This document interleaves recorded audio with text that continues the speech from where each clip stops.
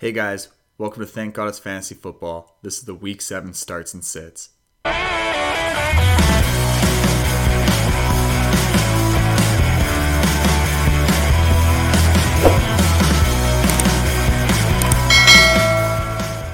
There are so many variables why I love to start Matt Stafford this week. The biggest one is it's a huge revenge game. He couldn't get anything accomplished in Detroit, and look at him this year in LA. The Lions give up the 6th most points per game, and Matt Stafford just threw for 4 touchdowns last week. In fact, he's done that twice already this season, and he's thrown for more than 1 touchdown in every game aside from week 5. If there's one game this week where I'd love to dominate one side of the matchup, I would want as many Rams pieces as possible. I know this list has a lot of stars on it this week, however these guys haven't been playing the way we've expected them to. Matt Stafford is currently QB8 and he could finish as QB1 this week. Next up, give me Devontae Booker because Saquon Barkley is out again this week. The Panthers defense looked incredibly scary to start the season, but after losing Shaq Lawson, they've been giving up 5.9 yards per carry. Booker played 71% of the snaps last week and only got 16 touches. I'm expecting a touchdown, 20 touches, 100 yards. Lock it in. My second running back is James Conner. He's usually somebody that doesn't get me too excited, but look at the matchup this week. They're playing against the Houston Texans. They're currently 17.5 point favorites. The line at one time was 18.5, 19 depending on some books. That means that they're going to be running the ball. And who runs the ball there? James Conner. Who's the back that catches the ball? Chase Edmonds. I expect it to be a big Conner game. Conner had the most carries he's had all season last week. He had 16 rushes, and this was for his best clip of the season. I'm expecting a great game out of James Conner. He could fall into the end zone once, maybe twice.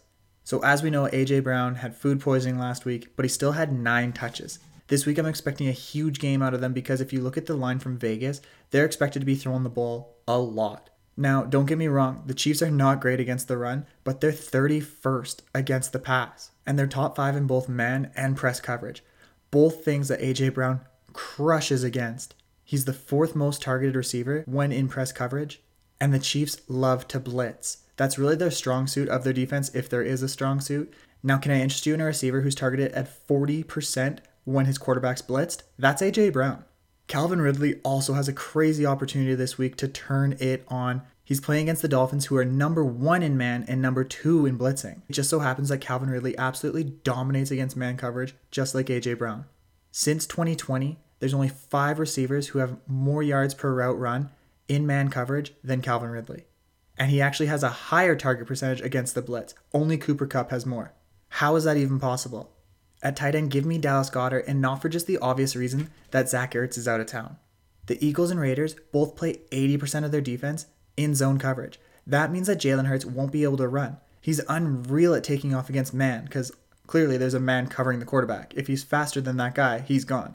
But in zone, people are spying on him. Not only does Dallas Goedert not have to worry about Zach Ertz stealing routes, but he also gains a huge amount of volume in zone coverage. This is a match made in heaven for these two. I don't love most of the kicking options this week, so give me Zane Gonzalez. Both the Giants and the Panthers are featuring backup running backs, so if the running backs aren't going to be successful on the ground, I'm expecting a lot of kicking. So give me Gonzalez because he's got the leg to hit those 50-plus field goals.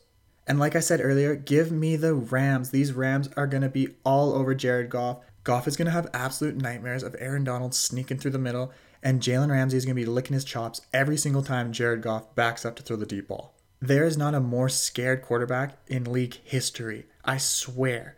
Jared Goff in week 7 is going to be all over the place.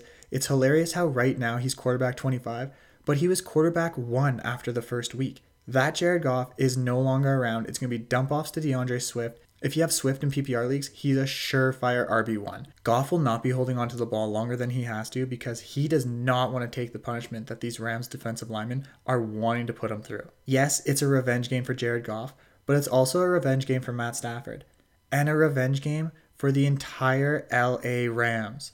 This week at running back, I'm sitting Elijah Mitchell.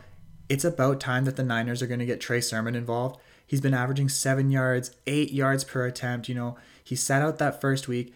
I'm going to be sitting Elijah Mitchell this week. I don't think Trey Sermon is going to go off, but I definitely think he's going to be involved. He's been way too efficient when he is involved, and that's about to change, especially after the bye week. I'm assuming Shanahan is going to be scheming something for him. Elijah Mitchell will have a good game. I'm expecting low RB2 numbers. However, he will never be that guy that we saw in week 1 again. Is Michael Carter the best Jets running back? Yes. Is he worth starting in week 7 against the Patriots?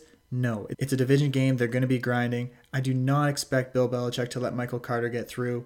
Feel free to sit Carter this week because he's only got one game with more than 40 rushing yards. Tyler Boyd is a clear third option behind Jamar Chase and T. Higgins. If CJ Uzomah gets going like he did a couple weeks ago, watch out. And then you've got Joe Mixon. Joe Mixon can handle the ball, and he can catch the ball probably 4 or 5 times a game if he wants to. If these other pass catchers get the opportunities that they deserve, Tyler Boyd is moot. You don't need him. This one here is breaking my heart, especially because I have him in just about every single league I'm in. It's Allen Robinson. Last week he saw his most targets since week 1, and that was with Andy Dalton. But it still wasn't enough. He played 92% of the snaps and only got 7 targets. That's not going to cut it. Sure, it's for 53 yards, but that's not what Allen Robinson is good for. Allen Robinson needs 14 targets, 110 yards, and a touchdown. That's more his style.